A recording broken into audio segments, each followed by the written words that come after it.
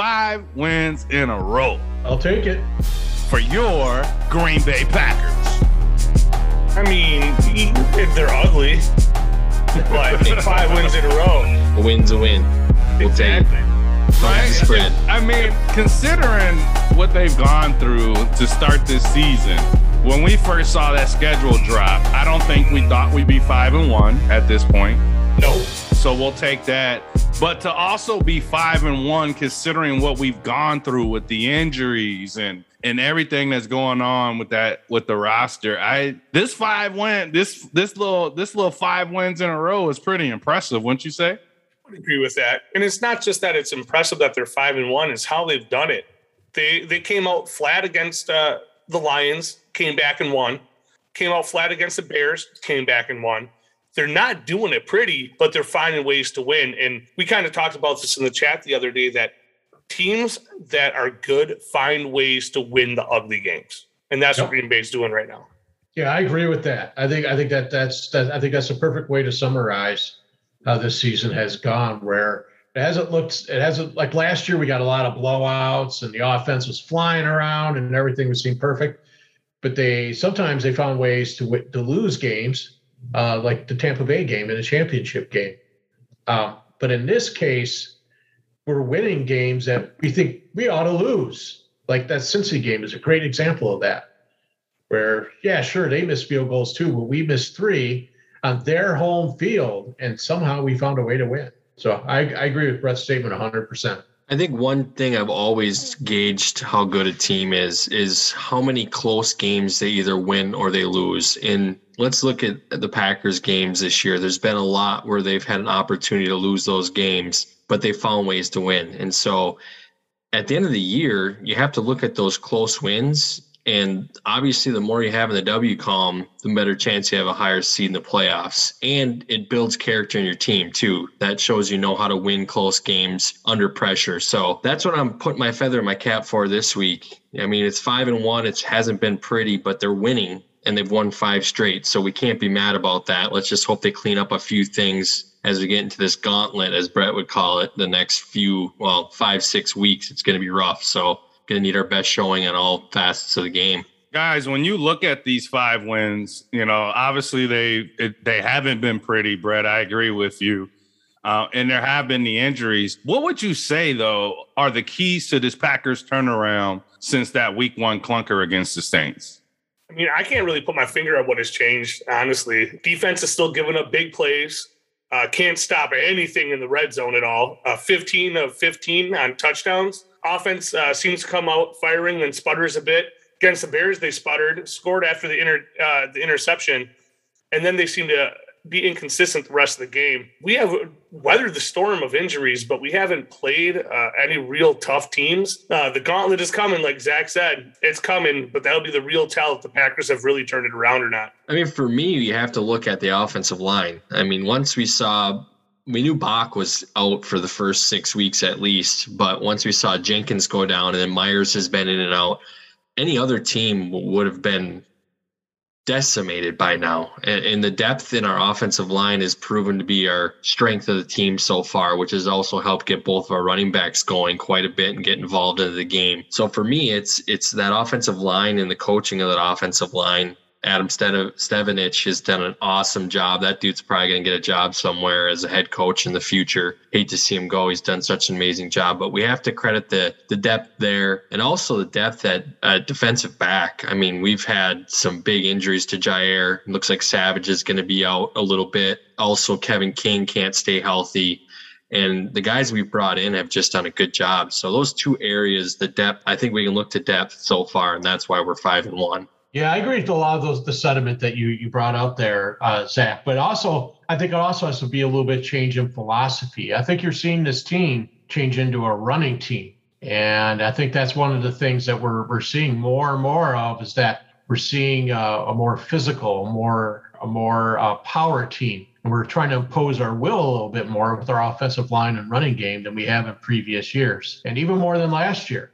And I think that's a big part of why we're able to sustain some of these things, despite that we have all these injuries, including MVS and what we appear to have one really super good wide receiver in Tay, and then a bunch of guys that or sometimes they'll step up like Cobb, or maybe it'll be Lazard, or maybe it will be someone else. But we don't really have that second wide receiver. So what we kind of did is that we lean more on our backs, mostly in the running game, but also some of the passing game too. So I just like how we're becoming a little bit more of a run-centric offense. I think that's a big reason why we're 5-1. And of course, that's to Zach's point that the offensive line depth and the way they played have made that running game possible. And I got to give a little shout out to Campbell too, because I think Campbell's exceeded everybody's expectations of what he's done for the first 6 weeks. And week 1 was the only game that he was bad in, and everybody was bad in that game, but he's been really, really pretty much good for most of the weeks. He had a subpar game last week a little bit, but it wasn't like it was a bad game. So that's kind of my thoughts on that. Yeah. I do agree. Yeah, you all nailed it. I definitely agree. Offensive line has been huge for them. I do wonder when Bach comes back and we're able to get that, get the premier left tackle in the game back over there. Maybe they move Elton back to his natural position. Maybe the play action and some of the passing stuff starts to open up a little more. With Bach back there, I don't know if the offensive line, the way it's set up, maybe they're just better run blockers, period, because we have become a low volume pass offense with the league MVP from last year, which is kind of weird, but he's also misfiring on a lot. He's dead last in the NFL for passes on target, 20 plus yards down the field, dead last.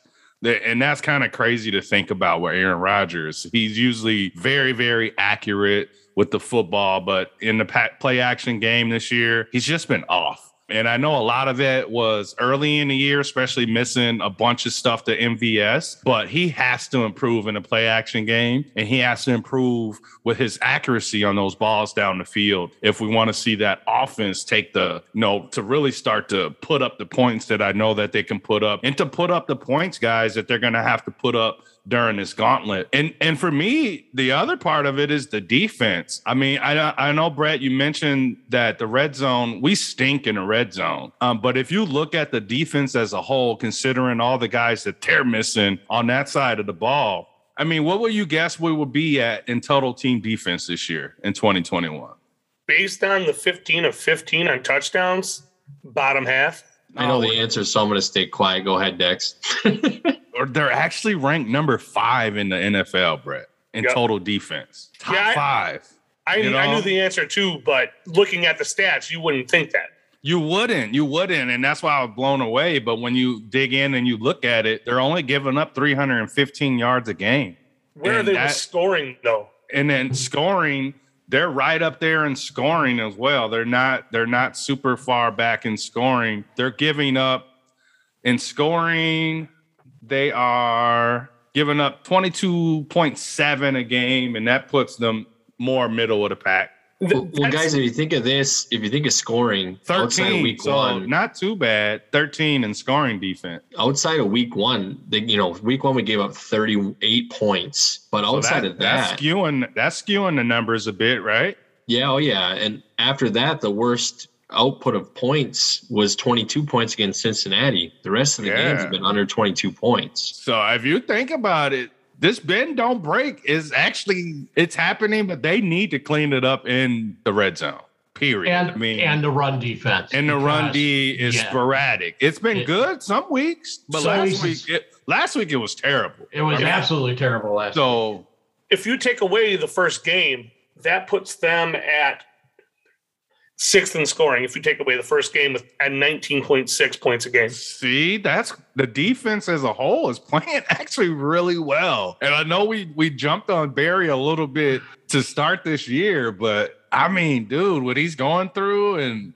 the adjustments he's made to have this defense playing where they're playing. Now we haven't played any any burners as far as like the world on fire offenses, right? So far, we haven't played a lot of that, and we're about to get a taste of that here in this gauntlet. Man, I got to give the defense some props, man, that they actually are showing up. They're without Jair. They're without Z. They're without all these players off and on. It's been impressive. As frustrating as it's been, they've been impressive.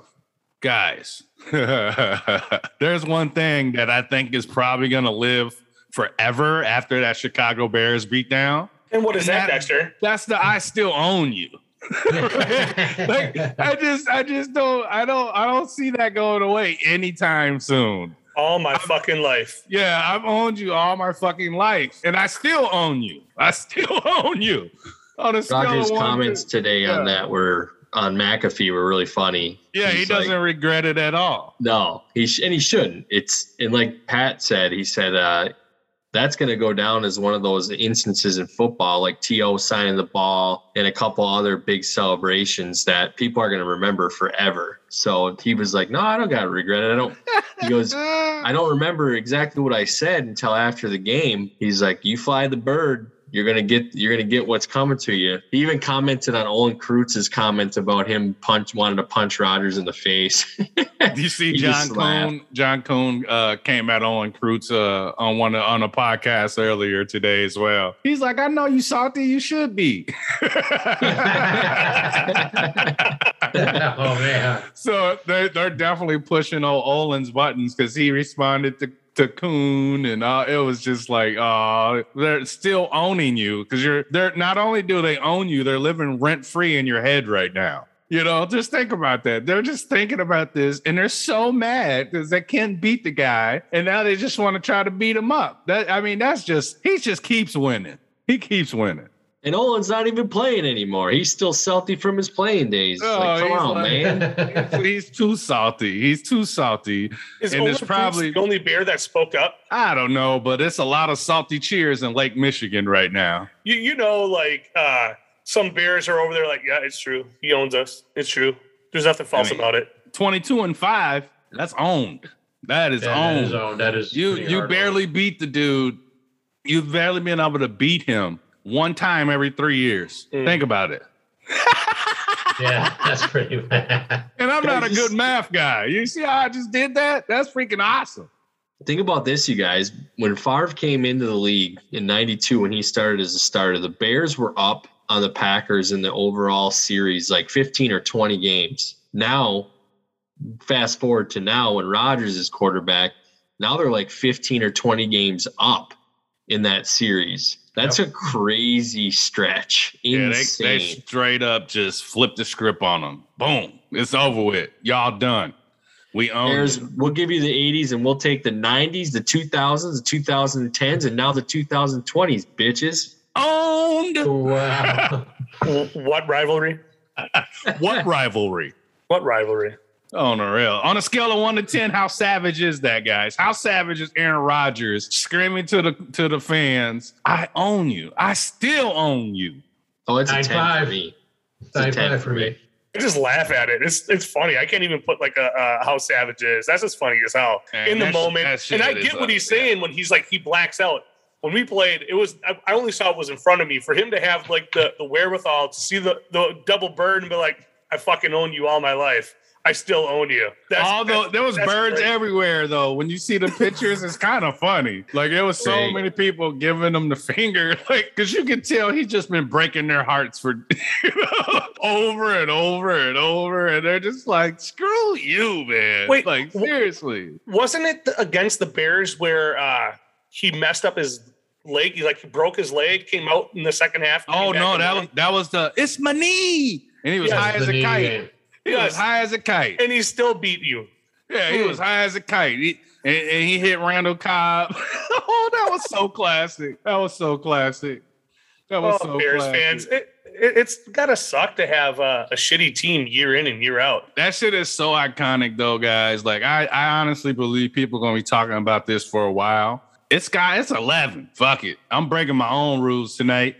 It's an 11 for me because it's just so savage, man. Like, and then he brought the belt back out. Like, don't ever mock the belt, Robert Quinn. Don't ever mock the belt because you see what happened when you mock the belt. As soon as he mocked the belt, Rodgers started going crazy. 40 yards to take. Boom, boom, boom, boom, boom. And they just started just clicking. And you mock the belt, you get that and you get home. So they're getting 11 for me on that one. Bruh snaps. I might need a t-shirt. You know, you just said something. I'm going to go back to the 5-1 we were talking about, but you just said something is he mocked the belt and Rodgers snapped. That's one thing I didn't think about until just now, that Rodgers is taking over games. 37 seconds, no timeout. He went down the field, led them to win. He looked out of sorts that first game. Like, he didn't give a shit. And everyone's like, you don't even look like you want to be here. And now he's taking over games when it matters and when they're down and their backs are against the wall. I like that. That's a hell of an observation. That definitely looks like a guy that cares, right? Absolutely. And he wants to be an owner. And it's funny you brought this up because now I'm thinking about some of his comments he made too after they beat the Bears. And he was like, they asked him, do you think this will be your last time as a Packer at Soldier Field? He said, I don't think so. So what does that tell you guys? He wants to play. He actually talked about that today as well. He said, when you go out of the locker room and you walk onto the field, you want to get that feeling of, is this my last time?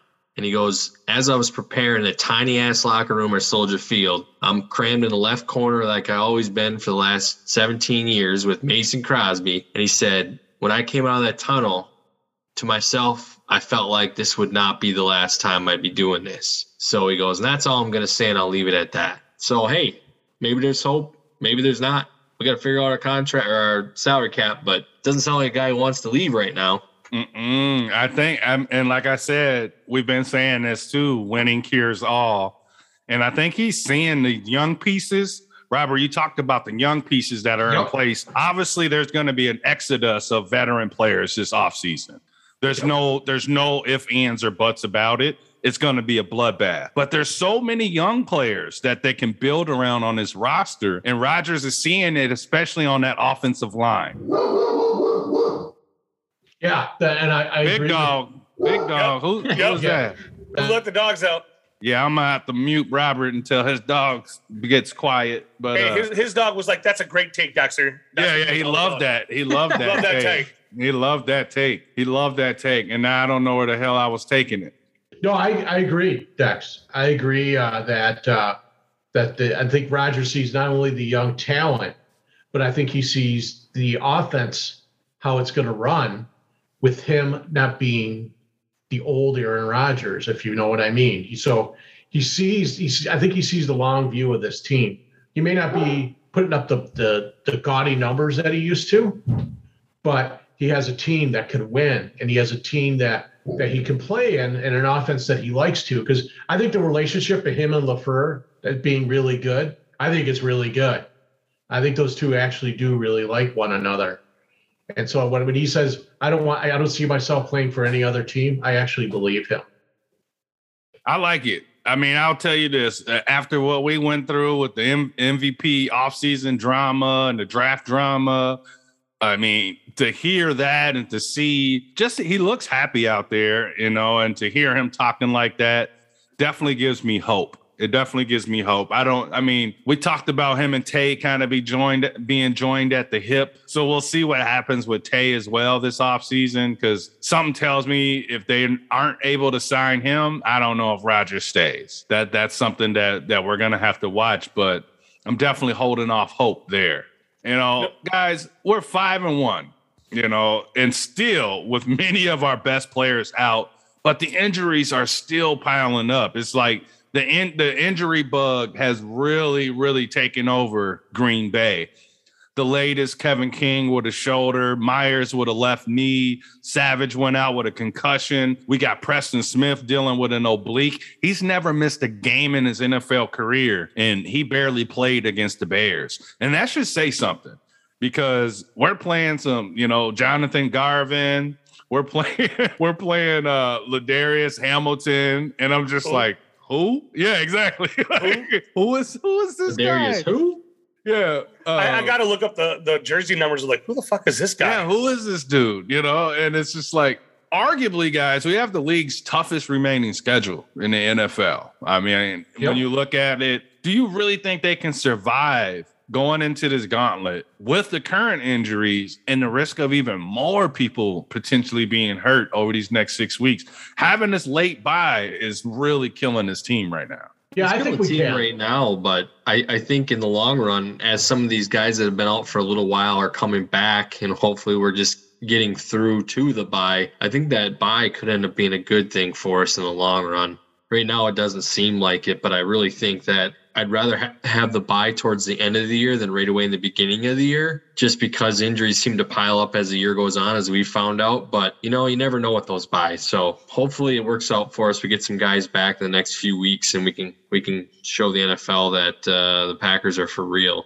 Yeah, I agree with that. I mean, there's really only one game or two games on the schedule that scare me in the gauntlet that I think they're all tough, but I think that the Arizona game scares me the most. I think that's the game that I kind of think we're going to get our first loss. The other game that scares me a lot is the Rams. And because even though the Rams don't have the best record in the league, I still think they're the most complete team in the league. And they match up very well with the Packers. So those two teams are the only two teams that I'm actually really scared of. Kansas City, yeah, they could be really good, but they have no D. Seattle might have no quarterback. I mean, they think Russ might be back then, but it could very well end up being Geno Smith. Minnesota is always a tough game, granted. I think we could beat Minnesota. I think we could beat Seattle with Geno Smith, no problem. And I think we could beat Kansas City with that defense that they have. It's just Arizona and the Rams are really, really tough games to win, and especially at Arizona. I kind of agree with the Arizona call, though, Robert, because it's 4 days after Washington. Totally. So it's on short rest. That's a mini bye week right after that as well. So they have a mini bye week after the Cardinals because they play on a Thursday night, and then they have their bye week after the Rams. So it may not be as bad as we're making it out to be. Plus, after the Chiefs game, the remaining schedule is 5 home games and 3 away games, only one of them indoors. And that's the last game of the season versus the Lions. Schedule kind of favors Green Bay after the Cardinals. But Cardinals, Chiefs, Seahawks, Vikings, Rams, those are tough teams. So I don't want to take away from that. But the schedule does favor them a little bit. In the Rams, we have 6 weeks out. So hopefully by then we'll have Jair back if he's coming back. I think that would be about 7 or 8 weeks since his injury. So I'm hoping we can get him back for that, get into the bye. Maybe they will just sit him out through the bye. Who knows? And then the Bears, the Ravens, and the Browns right after the bye. And really, honestly, the only game that really makes me nervous is the Ravens, because we'll get a dose of a Lamar-esque player in Kyler Murray in a week and a half. Well, guess we'll kind of know what we'll have to look out for that game. But, man, all we can do is hope that we get through that bye and we can get some of our key players back to make the final stretch run for the last 5 games of the year after the bye. Fingers crossed we're not losing a bunch of these games. But I think the team's ready. And I might have said this guys before, but key is we need to run the damn ball and we need to control the clock. And if we can do that, I think we can beat any of these teams as long as we're controlling the clock. My only concern, though, is our secondary, really, with King being hurt, Savage being hurt, Alexander being hurt. We were talking about Dunbar stepping in, but Dunbar got cut today. Yodom is, I don't even know how to pronounce his name. He should be sitting on the sideline. He did not look good this last week. Douglas looked okay. Black looked okay. With Preston Smith being hurt, don't know how long he's going to be out. Z, we don't know how long he's going to be out. We have 4 stringers starting. So with no pass rush, it's going to put a strain on our secondary. Yep. And to follow up on that, Brett, quickly, Arizona, you look at their weapons, AJ Green, D-Hop, Zach Ertz. Those guys could definitely hurt us. And you look at the Rams game, Cooper Kupp, Robert Woods, Van Jefferson. Those they could really exploit that secondary. To follow up on you there, Brett. You're right. That is a big concern. Yeah, those teams won't be the Bears that can't throw the ball. Exactly. They'll at least they're gonna attack. They're hitting receivers for sure. The positive though is they say Jair is healing. They cut Quentin Dunbar today, so that lets me know that King is on the mend. They did say he was more day to day than week to week, so that's good. MVS is obviously he can start practicing this week. Box practicing this week. Daphne's coming back. And honestly, I mean, Stokes is still holding his own. But I liked what I saw from Rasul Douglas and Henry Black. I thought both of those guys, Douglas especially, I loved how big and physical he was out there. He has a very a healthy Kevin King game. When you kind of look at how he plays, he's very physical. He actually was second on the team in tackles. He had 5 tackles in that game and stepped in for being on our squad. For a week, he stepped in and played really well. he wasn't getting burned. He was holding it down. So shout out to Rasul Douglas and Henry Black. Brett, dude looks like a starter to me out there when he plays. I mean, he was putting his nose in there. Yeah, there's not a huge drop off when you put him on the field. You notice that they can kind of still run their defense. Isaac Yadam is terrible. I don't think you see him out there unless it's an emergency situation again. I think he's just going to be a special teams guy because I agree with you, Brett. He just looked really bad. We need Jair back. We definitely need Kevin King back, and hopefully we get Kevin back this week. There is a little bit of a drop off though from Henry Black from Savage. He runs a 4.54 40. So you're losing a lot. Yeah. He doesn't cover the ground. Obviously, you saw the interception. Savage basically ran to one side of the field and all the way back to the back of the end zone to pick that ball off. So Henry Black ain't getting there. He's not doing that. No, not at all. But I'm saying in terms of playing safety, he knows how to play the position.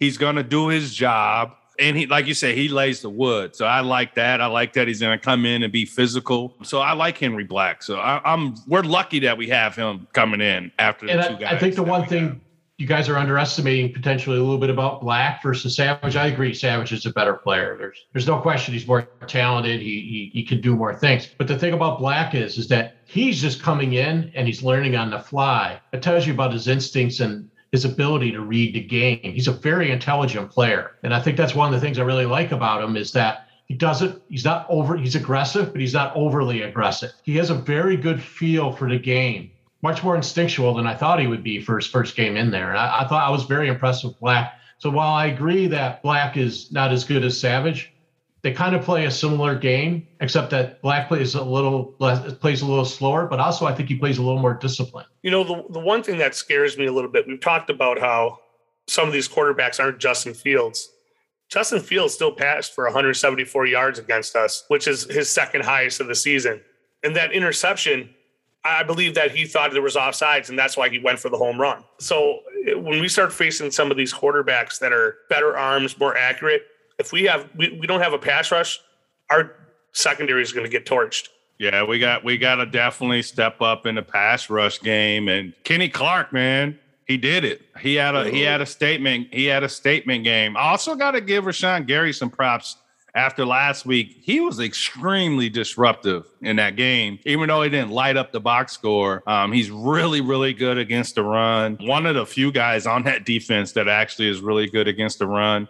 His pressures were insane. I think he had 5 more pressures. He had a quarterback hit. I want to say number 2 or so in the whole NFL in pressures. So, I mean, obviously the sacks aren't coming in bunches for him, but it might be a matter of time. Let's just say that. I mean, he's doing the right things.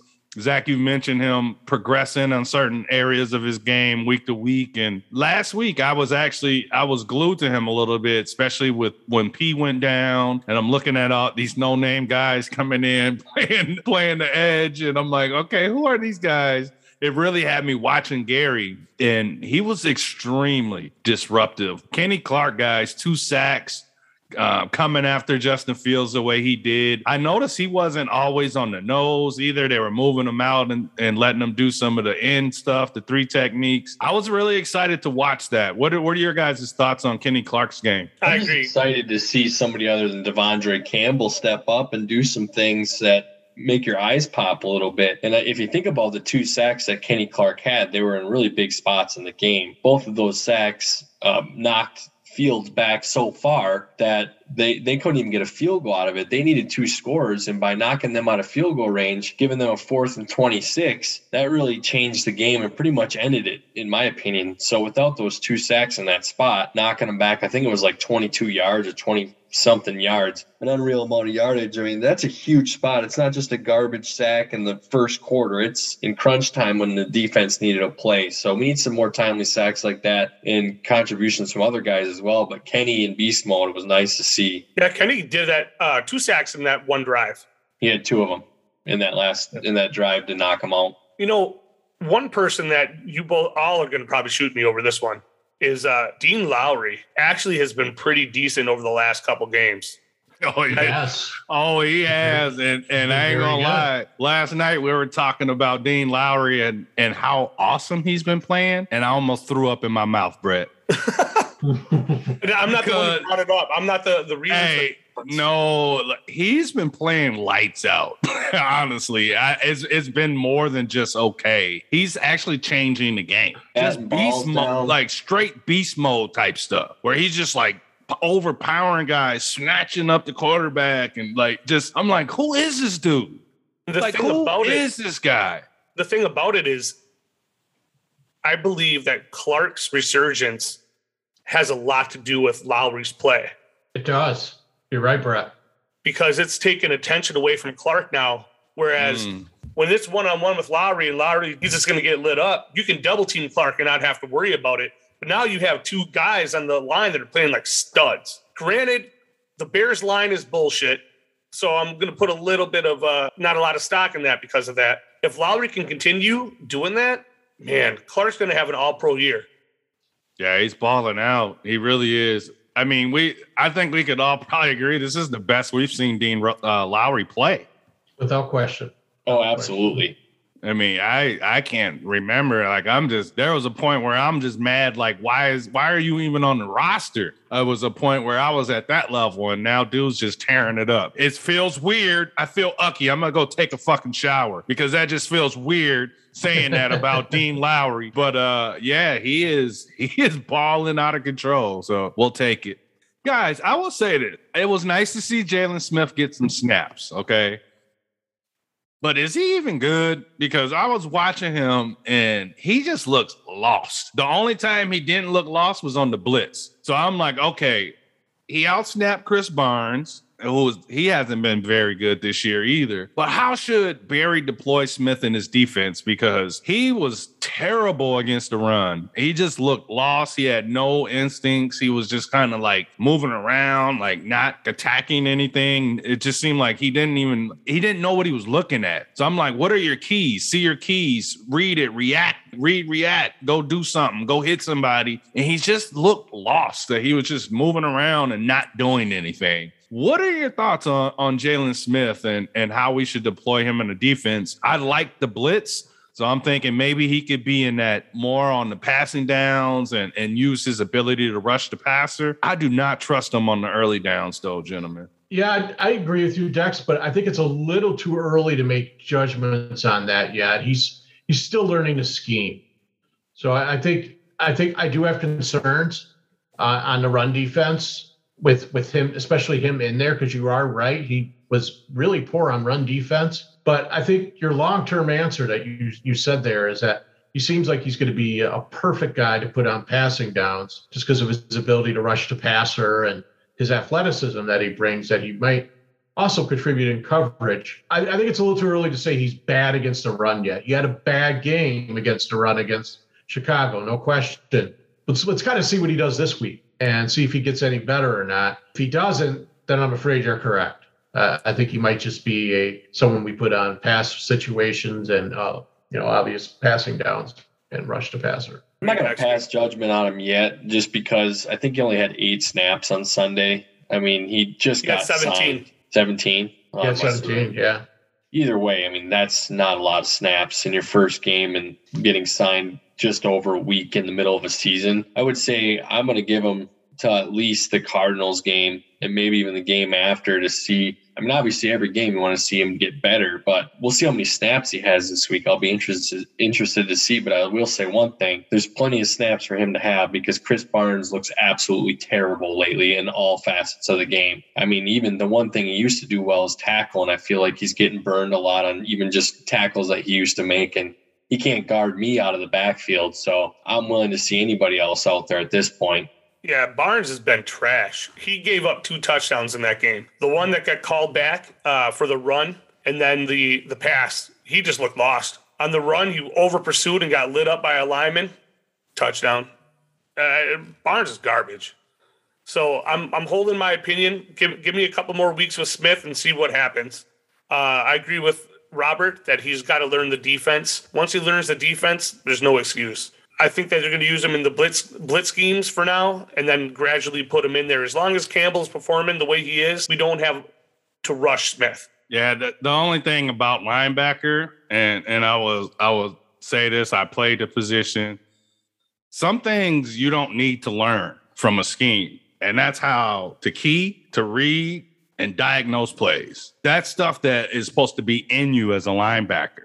Right? That's stuff that you're supposed to be able to just do because you play the position. Learning the defense, obviously, with blitzes and terminologies and all that, but being able to read your keys, being able to react and go diagnose a play and attack it, that's something that you do not need to be taught. And you should not be. And if you're bad at it, oh, good luck in the NFL. And those are the things that concern me when I watch him on early downs, is he just doesn't know what he's reading.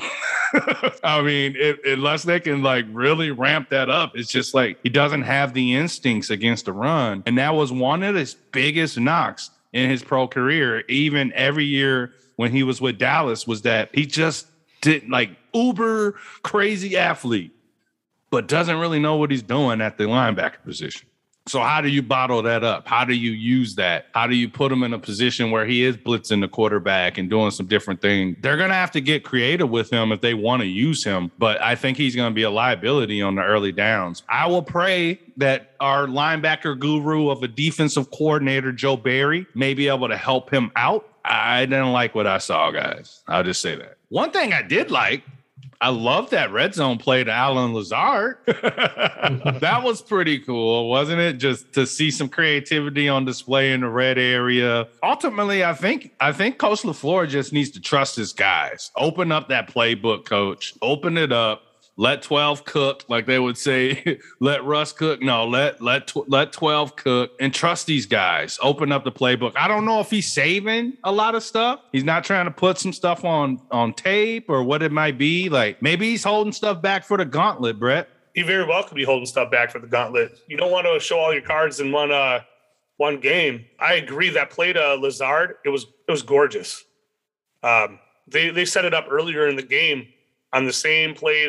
Now they just stuck Lazard underneath. It was gorgeous. I actually saw that play used in another game later that day. I forgot what game it was. The same exact play was used for a touchdown. I think that's just a way, too, of rewarding Lazard. I honestly would say that I think he's one of the top blocking wide receivers in football. And that's why he gets so many snaps, because that's such a huge part of our games. Our wide receivers have to be able to block. And so to see him get rewarded with a touchdown on that is a great feeling, and shows to the other receivers that, hey, do the gritty stuff and we'll get you in the end zone. Zach, that's a hell of a point, because Coach LaFleur even mentioned that. He also mentioned how he's playing a ton of special teams now and actually being a gunner and getting tackles. He's playing special teams because he went up to Mo and said, put me in. Yeah, that's like, I'm not going to see that shit anymore. Put me in. He's like, y'all, he was basically just drooling over, just glowing about what he brings to the football team. He's like, he does so much for us. He's like, he does all the dirty work, doesn't complain about it. He's like, so when I see a guy like Allen getting the end zone, he's like, of course I'm happy for him. He's like, he looked like he was pretty happy too, how high he threw that ball in the air.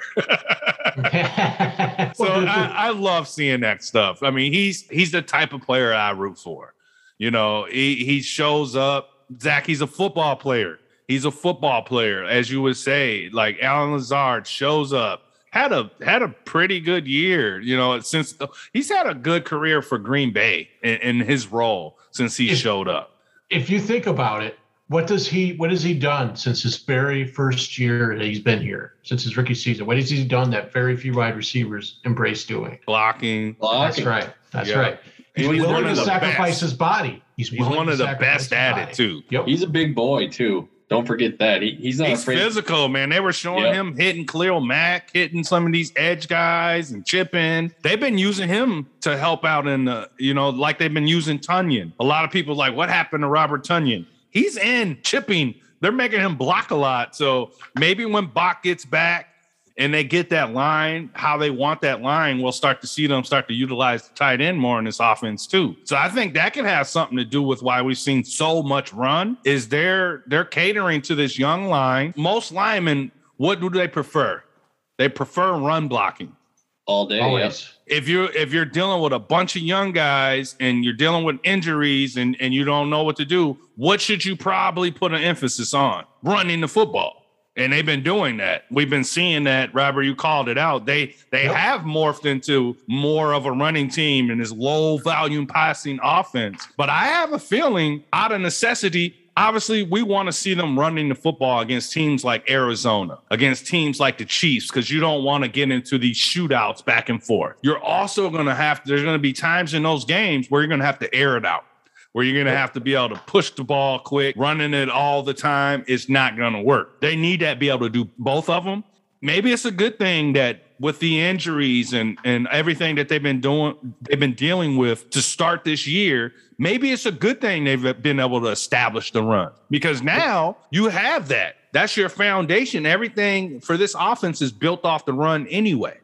So maybe now as we get into this stuff, they have to open up this playbook because they're playing high-powered offenses that are going to put up some more points. I'm hoping that this run game, guys, is just something we can build off of, because both Jones and Dillon looked really good against the top 5 Bears defense, didn't they? Well, one thing I think we forget about our offensive line last year, and like we said, we've given the team credit with the depth and offensive line, but last year Packers offensive line was the number 1 ranked pass blocking offensive line in football. So that could have something to do with Rodgers' numbers declining a little this year, because his numbers under pressure this year are not good at all and well below his career average. So as we said, as we get Bach back and get Jenkins back in his natural position, probably move running over to right guard. Billy Turner, in Rodgers' own words, is having a Pro Bowl caliber year. He said that today, gentlemen. So I think if we can get our true offensive line back and continue to improve the rush game, which has looked very good this year, it's going to open up that pass huge. It's going to be big for us going down the stretch. Yeah, it is. And that's where the play action pass is going to be our ultimate weapon, I think, at the end of the year. I think that's where we're going to really make a lot of hay, especially when we get into the colder months and into the playoffs. If we got home field and we can start relying on our running game, that play action pass is going to be even more deadly.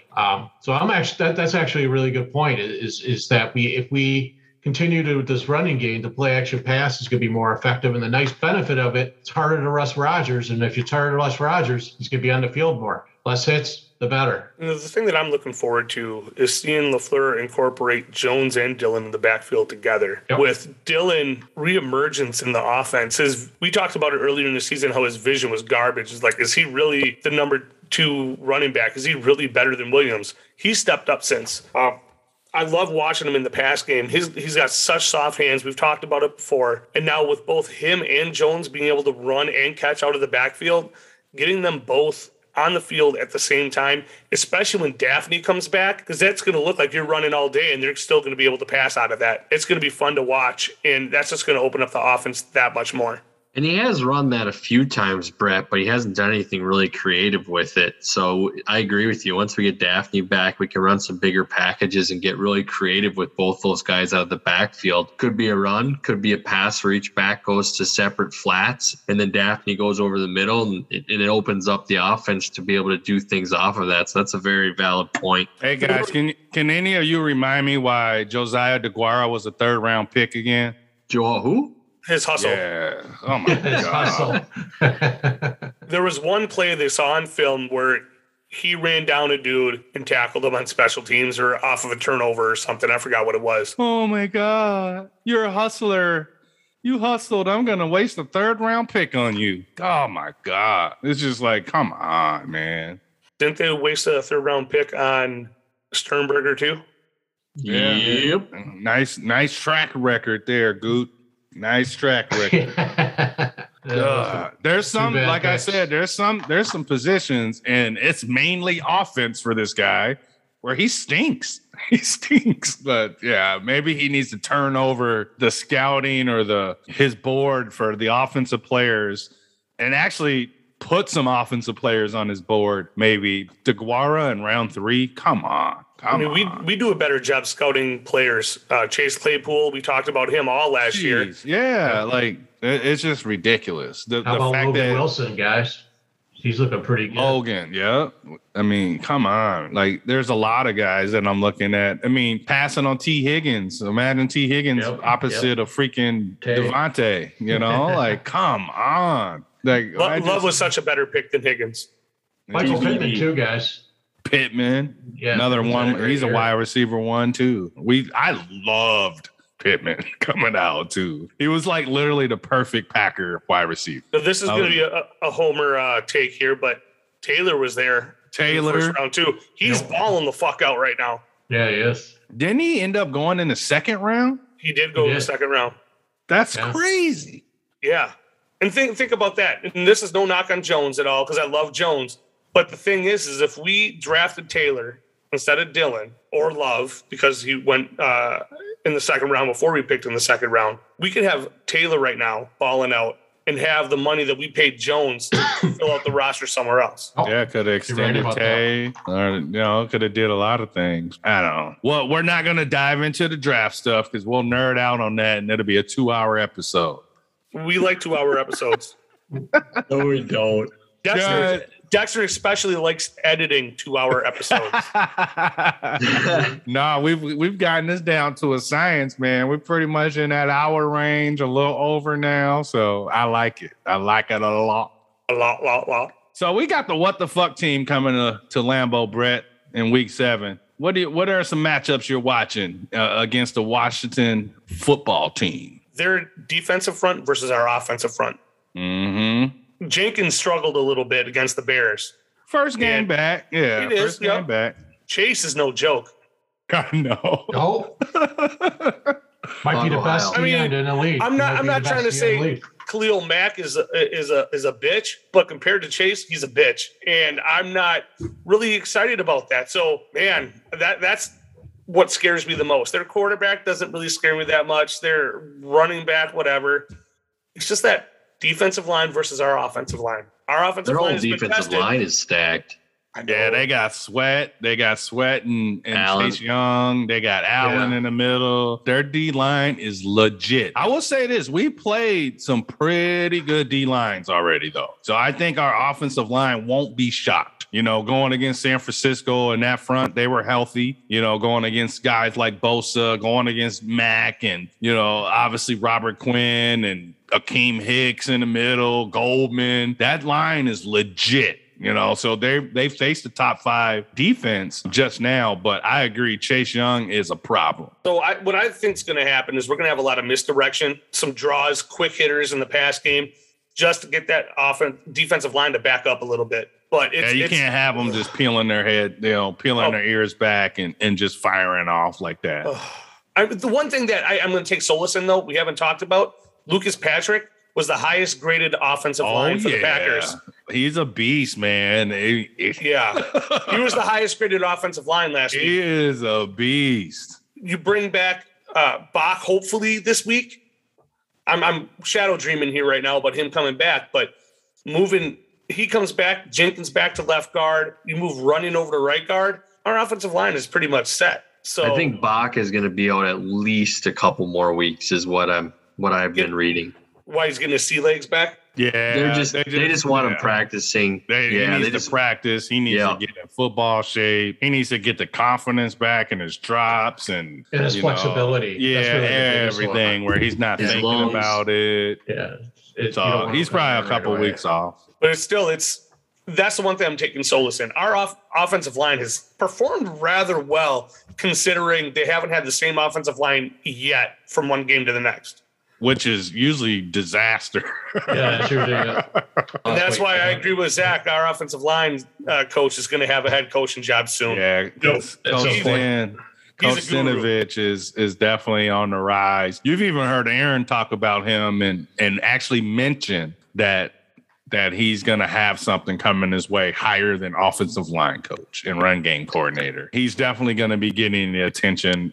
He's probably already got it of a lot of people in the league. They had to give him a raise and a promotion after last season because of how good the team played. There's a job open in Vegas. Who's the other one? Is Coach Butkus is the other one on the O-line. So he's getting a lot of the props too. Those two guys got our linemen balling out. I will say this, Antonio Gibson is having an MRI MRI on his shin. He has a fracture. So I don't know if he's going to play. It could be the JD McKissick game, and he's the back out of the backfield, the passing threat guy. Campbell could be pretty busy with him out of the backfield. Scary Terry is always a nightmare matchup for anybody, especially when you're down your top cornerbacks. Terry McLaurin would be somebody that I'd be worried about. And Ricky Seals-Jones, which sounds weird, but their tight end, yeah, he stepped in when Logan Thomas went down. He stepped in and he's playing some really good football for them right now. So those are some things that I'm watching. I think we should be able to air it out and really put up some points on this team, though. I think the other matchup that I want to get a little more focused on the D line for Washington. It's that matchup of two real stalwarts. Because like you guys talked about, Patrick's played really well, but he's going against what might be the best interior lineman and Jonathan Allen. And Jonathan Allen is a load. That guy I think that's going to be one of the very big key matchups in this game is Allen versus Patrick. That's one I'm going to be following very closely. And then the second one is a guy we all talked about in our draft special, not to go back to the draft, but Jamin Davis is going to be an important part for that game. He's played pretty well. And when you have a linebacker with his kind of sideline speed, and you have that kind of D line in front of you, he's a tackle guy. So how he pursues against our running backs is going to be very interesting to see what he can do. And I think something we can exploit, especially in the passing game. Dex, you mentioned that passing some of those quick passes and maybe pass to backs. We're going to find out if Jamin Davis can cover in this game. Oh yeah, Aaron Jones. I know with AJ Dillon getting more involved in the run game, you've been noticing Aaron Jones getting more looks in the passing game, which is kind of cool. They're finding some balance with those guys. I also love that Aaron Jones has fresh legs in the fourth quarter. You can just see on some of those runs, he just explodes and you're like, oh, he hasn't been getting beat up all game. So it's kind of nice to see that. Good call on that, Robert. All right, guys. Any final thoughts on the matchup with the Washington football team before we wrap this one up? I really hope they don't change their team because I like What the Fuck Team. It's a great team name. It is funny when you look at WFT. I definitely think of What the Fuck every time. My non-diagnosed dyslexia kicks in. So What the Fuck Team. It's great. Perfect. Self-diagnosed. Those emails come out. Everyone will be like, What the Fuck Team. I can't wait. Yeah.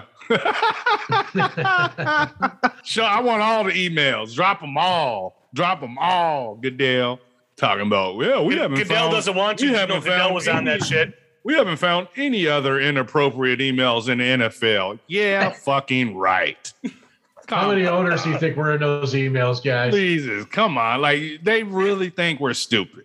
You know what I mean? Like it's just so crazy. You didn't find anything. John Gruden is just the only dude, huh? And he's just offering up all these inappropriate emails to somebody on the other side that wasn't offering it back. Give me a fucking break. Yeah, ESPN's not reporting on it either because their boy Adam Schefter is asking if his stories are good enough for the owner about that the story's on. I mean, come on, dude. Like you're getting the fuck out of here. You're trying to get approval for a story as a journalist from the person you're writing on? Like, what kind of shit is that?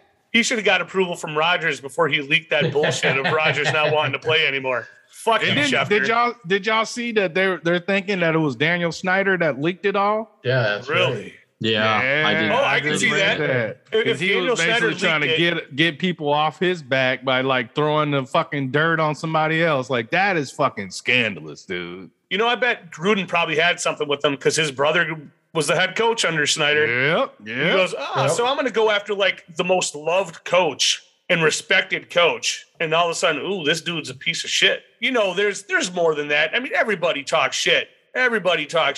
Man. And then to go after you know how locker room is, bro. Like, I know. Man. I know. I love the locker room.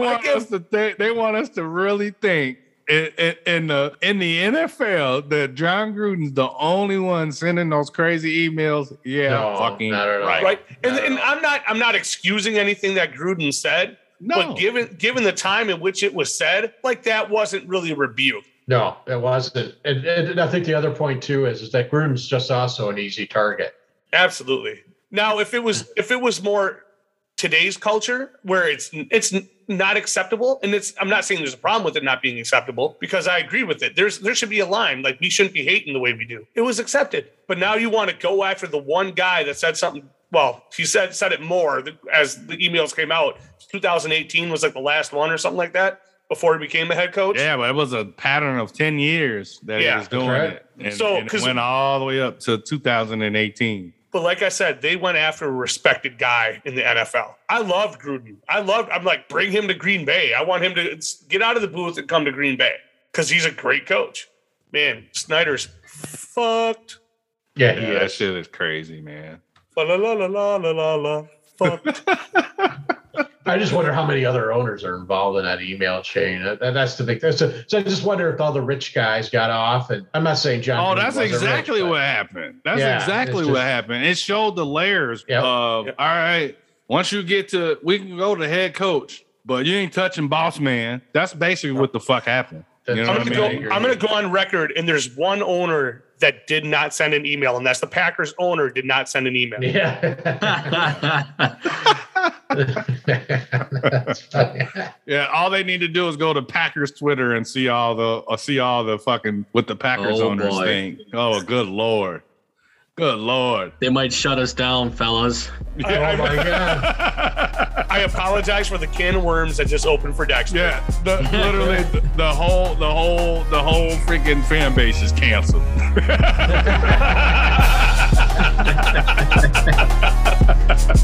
Oh man, I'm so excited, guys. We're 5-1. We got the What the Fuck team coming to Lambeau this week. We have a chance to go 6-1 before we enter one hell of a stretch in our schedule. So if we can go 6-1 and come up, we got to play Arizona though the following Thursday. Brett, you mentioned that it could be a good thing if we can come out of the matchup with Washington healthy, go in to play Arizona, hopefully come out of that one healthy, get that mini bye, and then maybe we can start to hit a stretch of getting some guys back, healing up a little bit, and making it do what it do. Let me get that Go Pack Go! Go, Pack, go!